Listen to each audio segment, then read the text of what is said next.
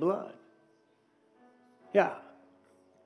The blood flowing over that joint. It's given so much trouble.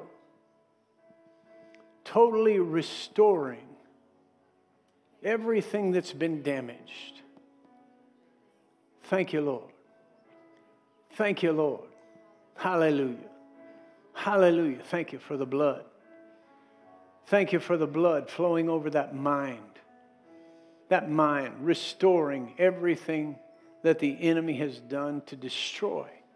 Healing in the mind by the blood. The blood. We plead the blood of Jesus over every body. Thank you, Lord. Plead the blood of Jesus over financial situations. We plead the blood of Jesus over marriages. We plead the blood of Jesus over the calling upon people's lives that have been held up. Thank you for the blood that never ever loses its power to heal, to set free, to deliver, to make whole. The blood that's able to conquer and overcome judgment, for the mercy that's in the blood. Thank you for the blood of Jesus. We glorify and we magnify you, Lord. Thank you for this day that you've made for us. We thank you for utterance to speak as we ought to speak, God. Bring your word to us. Make it alive to us, that it's not words of men, but word of God, the word of God. Set in our heart, that it might become productive, fruitful in our life. We might be equipped to walk in that. That is, the word settles within our heart. You grant unto each one a boldness to speak and to bring forth the revelation of that word. And stretching forth your hand, signs and wonders would be wrought wherever they are. God, bring an expectation and a hope on the inside of each and every one for the power of the blood of Jesus. Thank you, Lord, for every situation, every circumstance. We give you the glory, the honor, the praise, and the thanksgiving for everything that will be accomplished by your word and by your spirit in Jesus' name. And everyone who agreed said, Amen. Amen. Good morning, church. How are you this morning? Praise the Lord. It's a great day to be alive. It's a great day to be in church. Fellowshipping with the body of Christ. Amen. You all are the most significant people on the face of the earth. How many of you believe there's a revival? About half of you. Well, when you start believing there's a revival, you'll have revival. Right? You'll have revival. You'll have an awakening in your own heart, believing it. But if we believe there's revival upon us, then you are, wherever your sphere is, you are the most significant person where you are.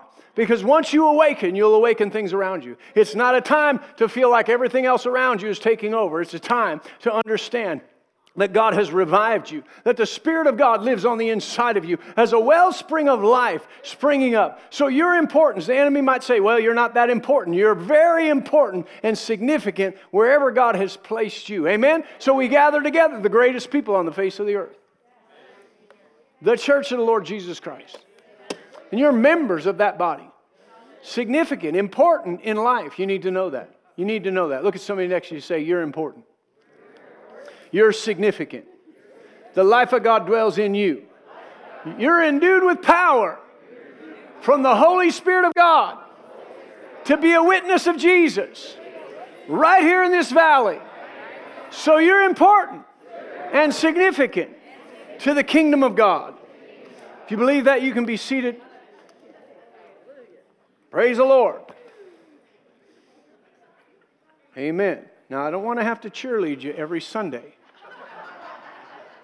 Come on, I want you to come in excited because people have been affected. We see revival. This place is going to be full. Why?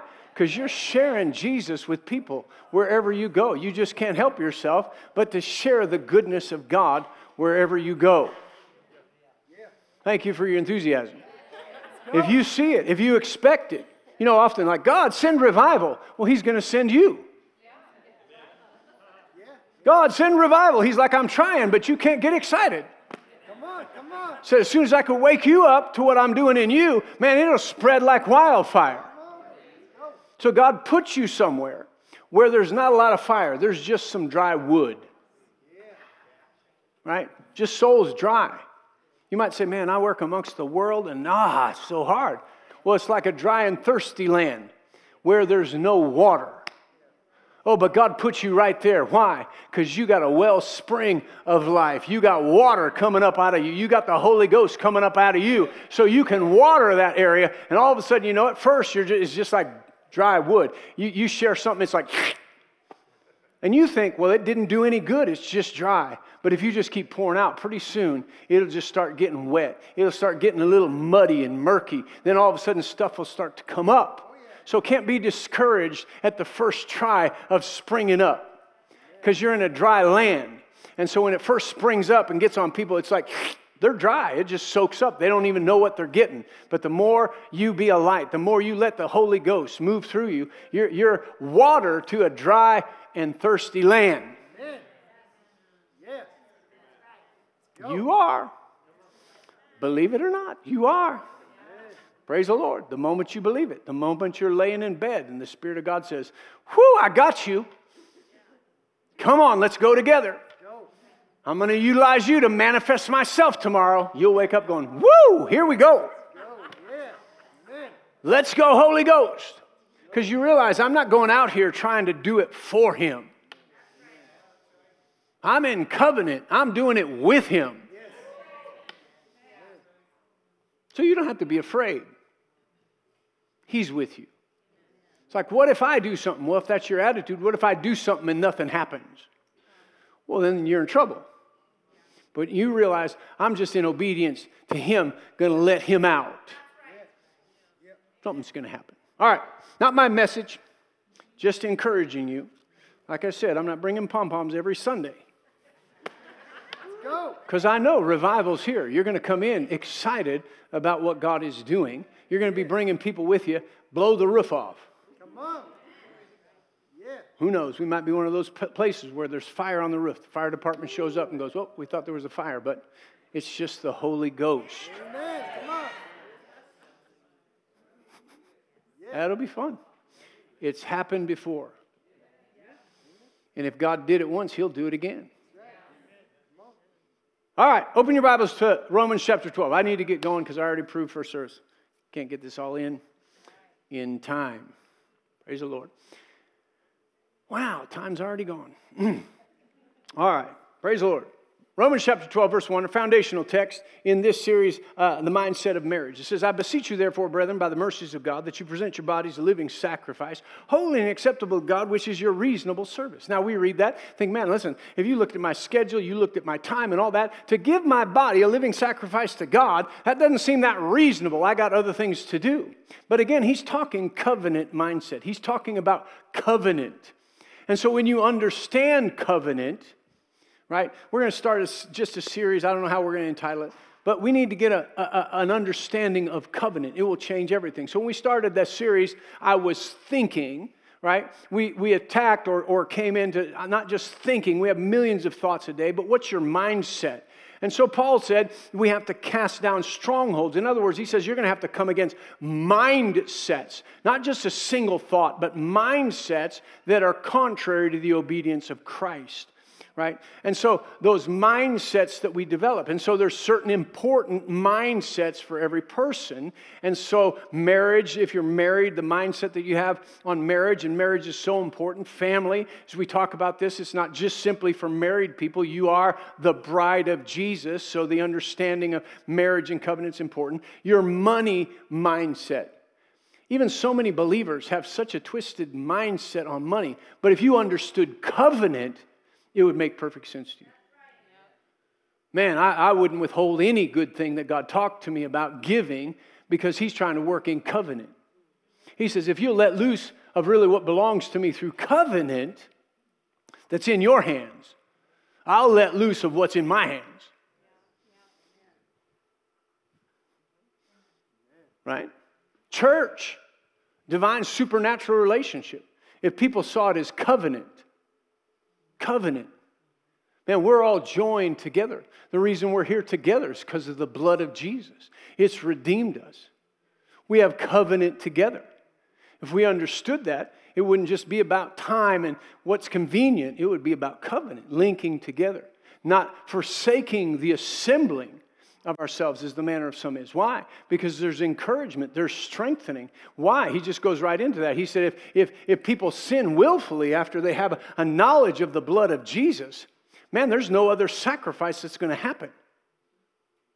So we have to come together and say, listen, man, the blood of Jesus has done all it's going to do. Let's get in on that. Let's keep walking in the blood. Don't fall back into sin. Don't backslide into sin, because there's not another sacrifice. If under the old covenant, in the mouth of 2 or 3 witnesses, somebody caught in sin could be stoned to death, how much worse punishment do you think would come upon the one who treads underfoot the blood of Jesus? Counts the blood of Jesus as a common thing. Frustrates the Spirit of grace.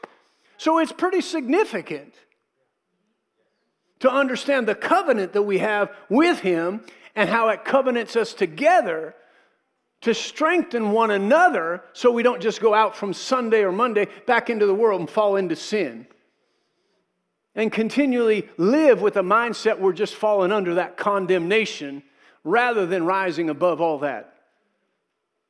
Realizing what a privilege it is. Not a duty, but what a privilege it is to be joined as a member of the body of Christ. Amen. So the mindset of covenant is so important in every major thought process that we have. And so he says, it's only a reasonable service of worship, and don't be conformed to this world. Well, how does the world conform you? Through thinking, through thoughts, through ideology, through bombarding you with information, changing your mind, changing your mindsets. He said, but you need to be renewed. I need to be renewed in the spirit of my mind, renew my mind, so that I can put to test or prove what is that good and acceptable and perfect will of God. Sometimes we don't even think when we're acting, is this the will of God or not? We just do whatever feels good, without ever wondering, is this God's will for my life? Would God approve of this? Would God approve of what I'm about to do? Some people don't even know if God would approve or not. They're just like, well, I think He would. I would if I was Him. But then afterwards you feel bad. Why? Well, because He didn't, on the inside. So he said the way we're going to get to this place is to renew our mind to the will of God so that we can put to test what is the full will of God. So many Christians spending a lot of time just to find out what's acceptable. Well, I can get away with a lot and still be acceptable. Why would you do that when Jesus poured out His whole life? Not just trying to figure out what He could get away with and still be, in a good position with God. No, He gave everything.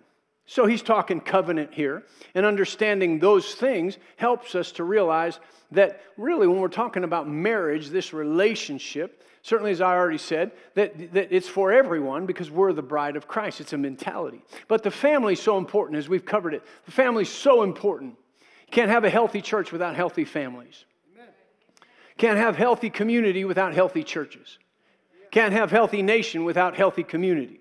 So we're having trouble in our nation. We can yell at the news all we want. We can talk down the leaders of our nation all that we want, how bad they are, how much judgment they're having wrong. But the church has allowed the family to come apart. We're not thinking right.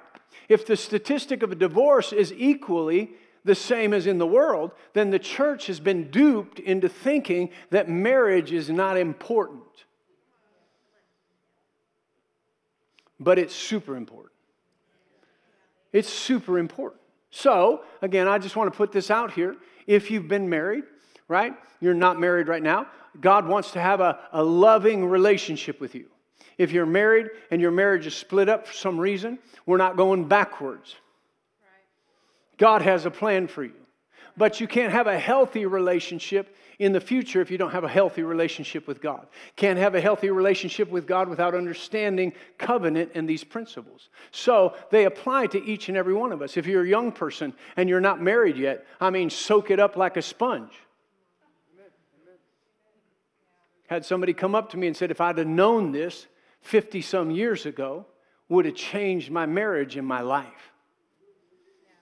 So if you're waiting until you get married to understand some of this, some of it you can never really understand and put to practice till you're married. But you can get a head start in understanding covenant. Amen. So Malachi chapter 2, verse 13. The Message translation says this, and here's a second offense. You fill the place of worship with whining and sniveling because you don't get what you want from God. Do you know why? Has anybody here ever prayed, you might not want to raise your hand, prayed and not got what you wanted from God? Not got what you wanted from God. Well, there's a couple reasons for that. But if you're praying out the will of God, what you see in the Word of God, and you're not getting an answer, because He said if we pray according to His will, we know He hears us. If we know He hears us, then we have the petitions that we ask of Him. But if you're crying out on the will of God, but you're not getting what you want, then it's time to check on your marriage relationship, check on church relationships, check on covenant relationships that have been made, right? He said, if you don't, it's simple, he said, because God was there as a witness when you spoke your marriage vows to your young bride. And now you've broken those vows, broken the faith bond with your vowed companion, your covenant wife. Now, in the first service last week, I don't think I did it in this service, but in the first service last week, I just opened up. I said, if I've done your marriage ceremony, then I know that you made these vows to each other. But if I didn't do your marriage, I'm assuming, I didn't do your wedding ceremony, then I'm assuming that you made some vows. Now, I know it just depends on when you were married. Some people want to write their own vows. I said this last week. Now when I have couples, they go, we want to write our own vows. I said, I want to see them. So why? Because you need to vow something. Because usually when they write their own vows, they're like, when I saw you, you were so beautiful. And you stole my heart. And I love you forever. And it's going to be such a joy. And it's like poetry. But you need to make a vow. Right? You need to say, we're in this for life, baby. We're covenanting together. So listen, it says right here, when you made your covenant vow, when you said in sickness and in health, in poverty and wealth, good times and bad, I'll be faithful, I'll be with you, I'll love you no matter what. God wasn't playing games even if you were. He said, I was right there while you were making your vow.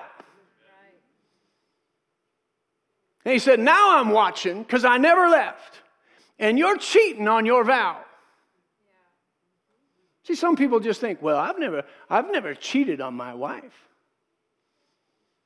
Yeah, but if you're not loving her and you promise to, you're cheating. If you're holding something against her and not forgiving her, and you said you would in your vow, then you're cheating. If you said you'd be right there in good times and bad, but when it gets bad, you drift off, then you're cheating. Certainly if you're not faithful, you go give yourself to another person, you're cheating. Husband or wife, you made those vows. God was right there. Come on, there's something on the inside of us. People who don't even know Jesus have this so many times, they call. Or sometimes people stop in. Haven't seen them, they visit. In a couple of weeks you find out they're coming to church because they're about to get married. And so they're coming hoping that you'll be their pastor to do a wedding. But they really haven't gone to church. They're not really intending on going afterwards because it's not really part of their commitment. But they want a church wedding. They want a pastor to do their wedding. But see, they put themselves in a tough spot. Because if the pastor knows what he's doing, then he's praying at the beginning. We're having a covenant ceremony. God, we invoke your presence in this covenant ceremony. So when they make their vows, God's here. When they walk out and go, whew, really don't, that was fun. We got 2 million likes on Facebook. Whew, wasn't that fun? Boy, wasn't that beautiful? We did it better than our friends did it. Well, none of that matters when you get mad at your spouse and say, I'm not going to forgive you. I'm holding this against you for the rest of our life. God says, wait a minute, that's not what you covenant vowed to them. You covenanted that you would forgive them.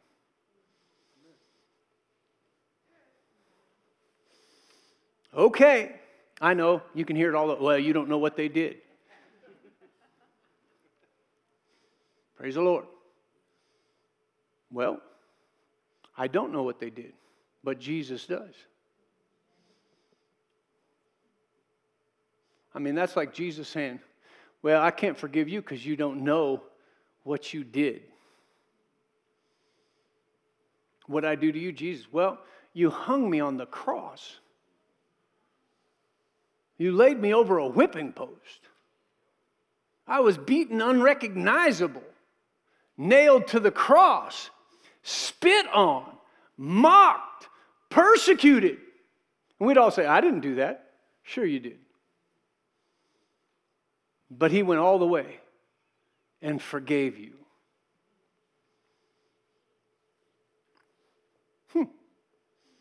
Okay, I know this is working on folks. Come on, there's some things you can read in the Bible. There's some things that break that covenant that maybe you can't get back to. But more often than not, we just didn't see ahead of time. We inflicted wounds upon each other because we weren't thinking covenant. We broke some things. So we're not going back. Right? As we look in here, it says that, we'll just continue.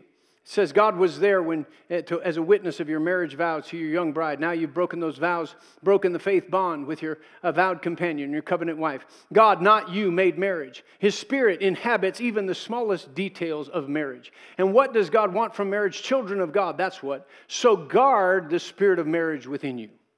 Don't cheat on your spouse. I hate divorce, says the God of Israel, the God of angel armies, says, I hate the violent dismemberment of the one flesh marriage. So he says that. If we're not careful, we run around saying, God hates me because I had a divorce. No, he doesn't hate you. He loves you. Even if you've been through a divorce, God loves you. But we have to understand and learn to move forward from here, to understand the covenant mindset that exists so we can join ourselves to one with him. So if there is a relationship for us in the future, we do it in a covenant way, not a selfish way, or simply a contractual way. So it's incredibly, incredibly important. All right, so we're going to go through these things and try to make up some ground here. The number one thing we talked about is problems or opportunities. First mindset you have to have in marriage. Problems are opportunities. Problems are opportunities. So reading this book called Mindsets, Addison Bevere recommended it to me. It was really the initial psychologist that came up with one of the initial ones, fixed mindsets or growth mindsets.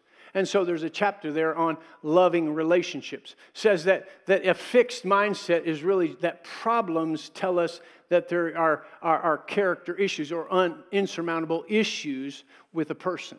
Why? Because a fixed mindset in marriage just says this kind of thing. You know, if we're in love, everything should work out fine. Or if it's the right relationship, everything should just be fine. Then therefore, if there's problems in a situation, you know, if you have problems in your life and you're the only one there, I guess you just have to look at your own life. But when there's problems in a marriage, another person's involved, it's just easy to affix blame to them and say, you're the problem. And so then problems really become the issue rather than us understanding a problem's an opportunity for us to come together in covenant. Find our strengths and our weaknesses and how we fit together to overcome those issues. That God being wrapped together in that third place and the love of God, which is the character of God wrapping us together, makes us undefeatable. Undefeatable. Somebody say undefeatable. All right? So he says this threefold cord's not easily broken. You can become undefeatable with a good mindset of marriage. Amen. And so, number two, it says caring for yourself is not necessarily selfish. You can be selfish in caring for yourself. But understanding covenant and the union that we're to have together simply means that I should take care of myself physically, mentally, emotionally, and spiritually. That just because I got married and said, now I have a wife, I don't have to pursue her anymore, I don't have to take care of myself. No, if you understand covenant, then you're bringing all that you are and all that you have into that relationship to strengthen it. If all of a sudden I don't take care of myself mentally, spiritually, emotionally, then I let down on that. I'm not bringing my very best into it. then it's not fair. Sometimes young couples, they just get excited about marriage. They've never even matured, never even thought about maturing their life in God. So they're bringing really a disabled person, a immature person into a marriage. It's not really fair to just simply know that and bring yourself into a covenant union. And so we usually prepare ourselves. We think up stuff. We listen to one another. We talk to one another. But then after we're married, taking care of yourself, spirit, soul, and body, is something that's very important. So you bring the best that you are. You bring all of your strengths, empowered by God, the wisdom of God, into the marriage union. And if your spouse does the same, now you have that vital union. But to let go of caring for yourself, caring in your prayer life, caring in your physical body, caring in how that goes. It doesn't matter. Doesn't matter. I have a wife now. She's stuck with me. Well, no, that adds tension. Right? If your health gets bad, then it adds those things that are going on. So we care for ourselves. Number 3, love each other in the fullness of its dimensions. Love is, there's a depth, a breadth, a height, and a length to God's love. And so 1 Corinthians chapter 13, I just want to read this real quick. Many of us know it, think it's very poetic, but really it's just an outline, a good outline of some things that God's laid out for us, planned for us. Praise the Lord. Where did I put my book? There it is. Praise the Lord. He says, though I speak with the tongues of men and of angels, but have not love, I become a sounding brass or clanging cymbal. In other words, communication without love is just a bunch of noise. And though I have the gift of prophecy and understand all mysteries, all knowledge, and though I have faith that I could remove mountains, but have not love, I'm nothing. You can be super gifted, but if you don't use your gift to edify and to build up your spouse or others, it really doesn't have the import, or you're not who you think you are. Number 3, and though I bestow all my goods to feed the poor, and though I give my body to be burned, but have not love, it profits me nothing. Sometimes people get into that place like, I give everything into this marriage, they give nothing, and it's really not profiting you because it's not really from love. It's to prove that you're the one giving everything. But with love, it will profit. Verse 4, love suffers long and is kind. Love does not envy. Love does not parade itself. It's not puffed up. It does not behave rudely. It does not seek its own. It's not provoked, thinks no evil, does not rejoice in iniquity, but rejoices in the truth. It bears all things, believes all things, hopes all things, and endures all things. Love never fails. Yeah. Wow. Whew. Now, if you took that and said, let me see how I'm doing. Let me put those in order with a little box and let's check mark. Let's be honest with ourselves and check mark what we're doing good. You know, there was a point in our marriage. We'd gone through some different things. You know, the enemy comes subtly. Gone through some things in our life, in the church, and just a number of things. And, working on those. But, Tasha started saying, you know what? It just doesn't take very much. You're just you're very touchy. And so it's easy to go, no, I'm not. Very sensitive. No, I'm not. You are. So, we were having that thing go back and forth. So thank God for the Holy Ghost. I was praying. I'm like, God, she keeps getting on me about that. But I think she's the one that's touchy. He said, well, go to 1 Corinthians chapter 13. And, whenever he says to do that, I'm like, I know what it says. But he doesn't let you off the hook. As Mark Henkin says, it was written so it could be spoken. So he wants you to read it, get it accurate. So I'm reading this. Love is patient. Love is kind. But then it gets to that point. Love's not touchy or fretful. So, I'm saying I love her, but I love you. But I'm just a little touchy. That's just the way. Well, no, love isn't touchy. Your old nature might be touchy, but love's not touchy. So he had me read that. Love's not touchy or fretful. Do you love her? Well, yes, I love her. Are you touchy and fretful? No. All right, read it again. Come on. God speaks to you like that. It's good. He talked to Peter like that. Do you love me? He's like, come on, I love you. He said, well, then feed my sheep. Do you love me? Oh, I love you. He started getting frustrated. He said, you're not quite getting the point. So that happened about 3 times. I said, okay, I get it. I need to work on not being touchy. I need to work on that. How many of you read through that and said, how am I doing in walking in love? We all might know that, but who's looked at that and said, well, maybe I'm not doing so good? Well, I'm just not a patient person. You might not be, but love is patient. So we're talking about a transformation into Christ's likeness. And He is love. There's many facets to it than this. So if we just read over it and say, I love you, but we're actually not living in love, then it creates some confusion. I know you say you love me, but you don't do the things that love does. In fact, you say you love me, but if I was to look at it, you are doing the thing love doesn't do. Okay, I'll keep moving. And so, this is Henry Drummond's book. Mark Hankins recommended it a few years ago. And in fact, after he recommended it, came into the office, he said, here, you need to read this book. And he gave me a copy. It's a really good book. And it's just a small book. We sold out in the bookstore after first service, so we'll get some more in there. But it's just a small book. Given this book to people, I'm trusting that my staff has read it a number of times. We've asked them to. A number of people I've given the book and then said, did you read the book? Not yet, I'm too busy. It's not a very big book. You have to be busier than God intended for you to be to not be able to read this book. But see, you look at it just as the greatest thing in the world, and I mean, how many of you wouldn't want the greatest thing in the world? But then we look and it's 1 Corinthians 13. But it's powerful. He even invites you in the book to just go through it 10 times a year with him. 10 times a year. But anyway, listen to this. He says this, speaking of it, he says, so much for the analysis of love. In other words, he breaks down all these aspects of love.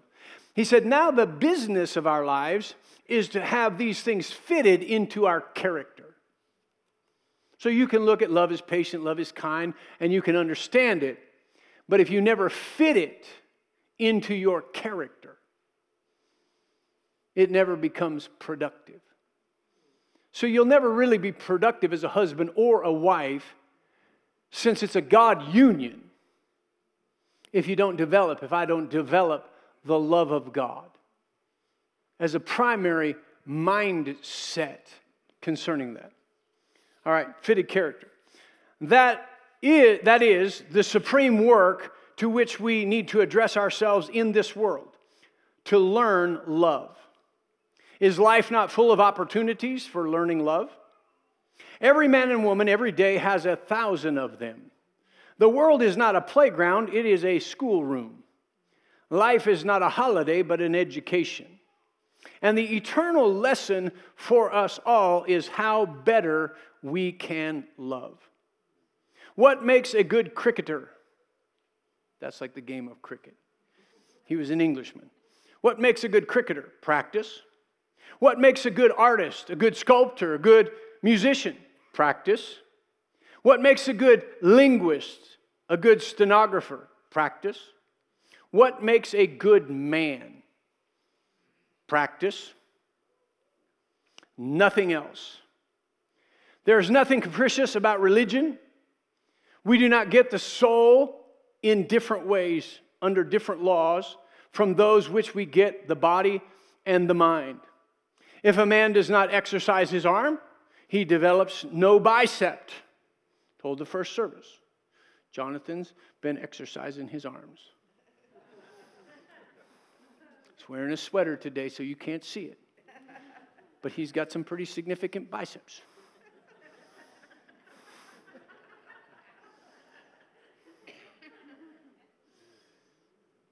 I'm just working through the envy part.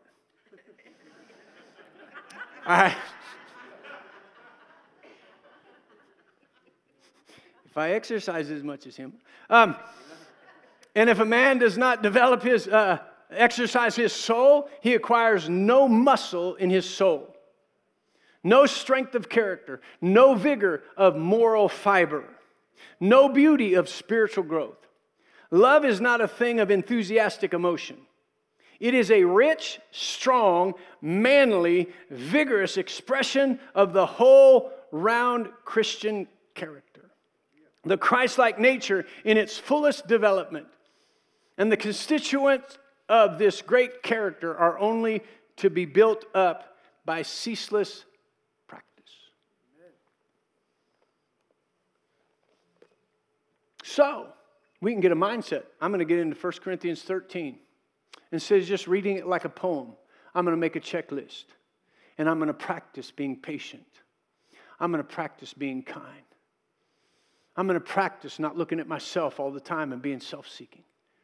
I'm going to practice not taking account of wrong done to me. I'm going to take account of not rejoicing in unrighteousness, but only rejoicing in truth. I'm going to practice bearing up under everything, believing the best in everything, enduring all situations. To develop love that is the bond of perfection, the bond of maturity, the bond of completeness. How much better, we look at it as Christians, how much better as a husband and a wife to join us together in that Christ reflection to the earth of what marriage is. Number 4, mindset. Intimacy is the key, not sex. Come on, so often we get in there and think we're going to get better if we have this relationship. But intimacy, 2 Corinthians chapter 13, verse 14. Paul ends the letter to the Corinthians, and he says, this is what I want to end with. May the grace of our Lord Jesus Christ, the love of God, and the communion of the Holy Spirit be with you all. Amen. So he knows the intimacy of that word koinonia. It means intimacy. It means intercourse. It means a partnership. It means shared responsibility. So he says it's very important in any relationship to have this intimacy where you're sharing your thoughts and your heart. You're sharing the understanding of your strengths and your weaknesses so that you can engage in a relationship that causes you to move forward and causes you to really gain the strength and the power of God, because He's that third person, that third cord to your marriage, and you engage that through that intimacy of marriage. And so, sometimes you look at things and I've got this 92 Bronco and it's a standard transmission. So I was thinking about this, how our strengths and our weaknesses work together, and the opposite, how they're man and woman are opposite one another. And this phrase came up in me. I was just praying one day. He said, my people have to engage with one another. So immediately my mind went to getting engaged. My God, we're talking about marriage, not engagement. Most people miss the whole point of engagement. He said, no. In order to be in covenant, you have to engage with one another. So if you understand a little bit about transmission, I don't understand that much. But I do know that it comes together. The wheels come to the gears come together. And so there's a male and a female, and they link together. As they roll together, they link together. And they start to push one another around. And so when you get into like first gear, it has the torque or the power to get you started. But if you stay in first gear and try to get up to 55 or 60 miles an hour in first gear, you're going to blow the motor. You're going to blow out. So some people just want to keep doing the same thing and collect momentum. But you have to shift. And when you shift, you actually shift to a larger circle. Why? Because then it engages and it takes less revolution, but it gets more power going. So you're going farther with one round than the other. And then when you get that spinning fast enough, you shift again. And so marriage is about engaging, but not just engaging, but your strengths folding in and beginning to create a momentum. And then you begin to see where you're going. So you shift gears and you start to expand who you are as a marriage, which expands and creates momentum. And then it moves you into different places and it moves you along faster than just trying to stay in first gear. And then, understanding how that works, because often we're just trying to get into gear. And we don't take the necessary time to clutch and to shift in a proper manner. And so all of a sudden, it comes together. And if it comes together and doesn't fit, it makes the most ungodly sound. You just know something's going to break apart. We call it grinding the gears. You know, when Caitlin was learning to drive, we had standard transmissions. I said, you're going to learn to drive the Jeep, not the minivan, because you're going to need to know how to drive a standard transmission. Because whoever knows when you might get out in the middle of nowhere and have an accident, and the only thing there to drive is a truck or something, an old truck, you need to know how to drive it. So we get in there, you know, just like everybody else. And so, you know, about the first time she shifts, it's like, I'm like, man, if you can't find them, grind them. Right? And so we do that. Even in marriage, we're trying to engage, and it's like, and we just keep trying. It's just like, push the clutch in for a second. Pause for a second. Find it and engage, because it's so important. If you keep grinding them, you're going to break a tooth off. It's going to mess everything up. So if we do that in sync, we find the place where we're creating momentum, and we push the clutch in. Shift. Moves us forward. We keep going. But then, you know, sometimes if you were in third or fourth gear and you just decided to start. Some people just want a happy marriage. If we're right for each other, we should just be a happy marriage. We should already have a house. We should already just be living in nirvana. It should just be great. But then you wonder, but if you put my Bronco out there in fourth gear and tried to start up, you'd go, huh, huh, huh, huh. Why? Too high of a gear just to get the torque to start. So many people want this perfect marriage without getting in first gear, creating momentum, or creating the torque and the speed to get going. And so they're going, huh, huh, huh. And they don't understand why, because they want it to be in fourth gear. They want to be moving like somebody in fourth gear, but they haven't even started in first gear. Praise the Lord. And so how do you do that? You have to intimately fit together. Share your thoughts, your emotions, your mind, your heart with one another. Start to fit together, not just in one physical aspect. Spirit, soul, and body. You're starting to fit together, and the momentum starts taking track. When you're praying about your life and you're praying for one another, your strengths and weaknesses, you're learning how to fit them together, not grind. Boy, things start to connect. You start to move forward. All right, number 5. Your relationship has a life of its own. Your relationship has a life of its own. Man, every relationship. You are different people brought up in different places, different genders, different giftings. The Bible says it's a great mystery how this all works. Anybody thought, man, this is a mystery. I don't know how this is ever going to work out. Well, God made marriage, not you. Quit trying to figure it out. Go to God. Because your marriage is different than somebody else's marriage. How you're going to work through all that situation. What you're going to do. How you're going to do it. And it has a life of its own. It's moving. You get married, you're in love, you're going to live forever the rest of your life. Then you run into a few trials and you wonder if it works. So you work through those. Woo! Then you decide, let's have a family. Then you get pregnant. Then you wonder what happened. You know, when we got pregnant with Kate. You know, one day we just came home. We were shopping and came home. And I like to fish. When we were first married, I fished before we got married, I fished every single day. I lived on a creek. I fished every single day before we got married. And so then I like to go fishing. So we came home. It was a Saturday. It was a nice day. And I said, you mind if I go fishing? She goes, no, go fishing. She walks in. And we had a loft. Our living room was in, our bedroom was in a loft. She goes up to the bedroom. And I hear from the loft, sure, go fishing. Just leave me here all by myself. So I'm like, huh. I said, well, I don't have to go fishing. I'll stay here. No, go fishing. I want you to go fishing. So I go start getting my stuff ready. Yeah, if you have to ask. You must not really care. And I'm like, what is going on? I'm like, I don't have to go fishing if you don't want me to go fishing. Oh, no, go fishing. Now I really want you to go fishing. So I didn't go fishing. I left. I walked up to Pastor Craig's. We lived down by the high school. He lived up on Traver Trail. Went up there. He wasn't home, so I just sat on his step. Going up to his front door, I just sat there. I thought, nobody's home, but I'm not going home. So I'm sitting there like this. They drive into the parking lot or into the driveway. He gets out of the car. He walks right by me like this. He goes, well, come on in. So I come in and I sit down, and he sits there and he says, well, what's up? I said, well, I think Tasha's gone crazy. Said, I can't figure it out. She's gone crazy. He said, what happened? I said, she tells me to go fishing, but then she tells me not to go fishing. And he said, oh, she's not crazy. She's just pregnant. Don't get mad at me. He said, I didn't.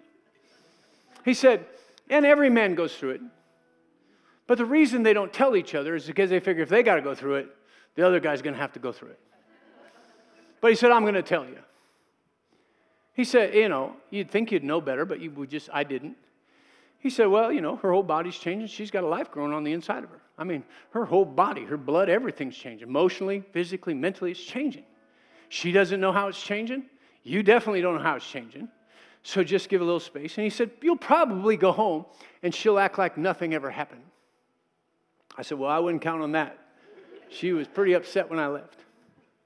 So I go home. I open the door to our apartment, look into the living room. She's just sitting there doing cross stitch. She goes, where'd you go? I said, well, I went to Pastor Craig's. It's something like, did you have fun? I said, yeah. And so I'm looking around. I'm like, who are you? She's just all nice. And then I walk a little bit further. I look in the kitchen. Brand new sunglasses that I bought. They're tied, twisted in a knot. The lens is laying right there on the counter. I'm like, what happened to my glasses? And she said, when you left, I just pictured that they were you.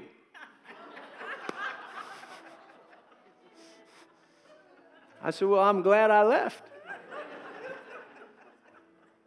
But we had to navigate that time to understand that. Once I understand, okay, things are changing. We don't have to battle about this. This is just part of life and how it goes. And we navigated that. And man, I'll tell you what, she was so much fun.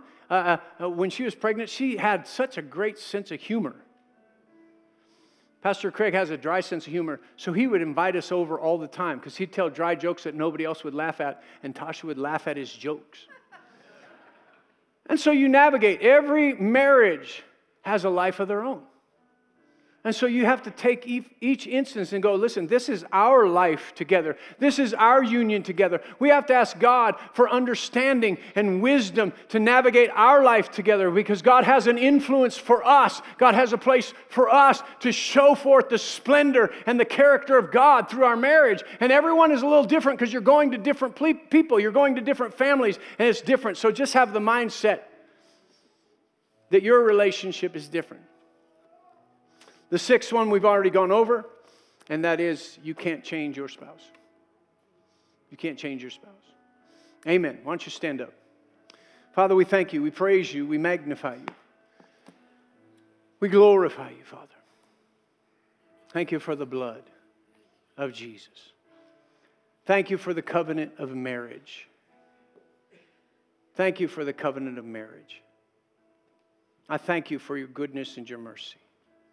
Your loving kindness.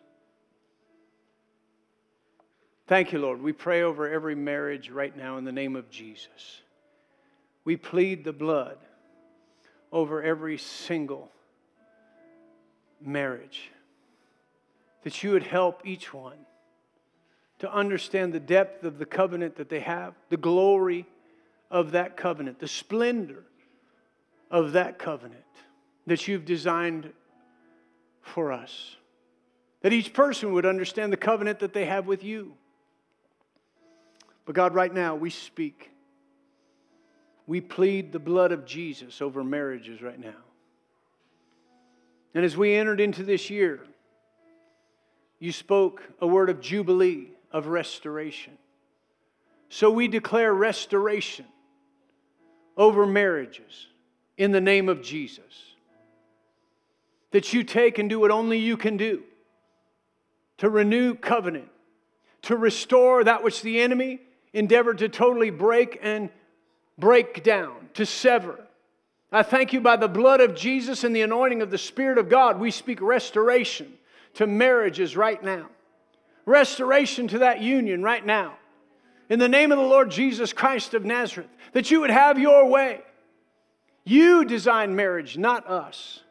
So bring the wisdom, the revelation, and the anointing to restore that which the enemy has tried to kill, to steal, and to destroy. But you came to restore life to the marriage union. And as you do, I thank you there will be a revival Father, not just of broken marriages, but restore things that have been broken. Heal wounds in the heart of every wife. Bind up the broken heart. Put it back together like it was never broken to begin with. The feeling of being neglected or not loved, the wounds that take place, heal those, I pray. For every man who has felt disrespected, lost his own self-respect, fallen away even from his wife because he's lost his self-respect.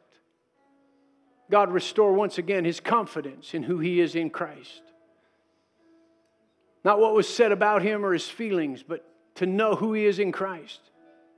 That he might take up a role and love and lead as you ordained. So we ask you, Lord, to restore, and we declare restoration of marriages. We plead the blood of Jesus over them, declaring that the blood is greater.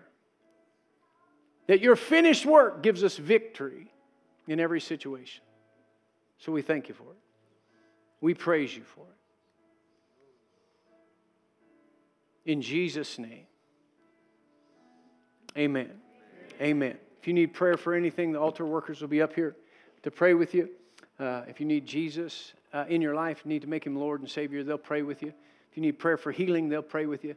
If you need further prayer for your marriage, they'll pray with you. They'll just be available here to love on you, to pray with you about anything you need prayer about. So you can come up here right after the service. Say this, we go. What God did in Christ Jesus far exceeds any damage done to me by Adam's fall. You can be dismissed. Make it a great day.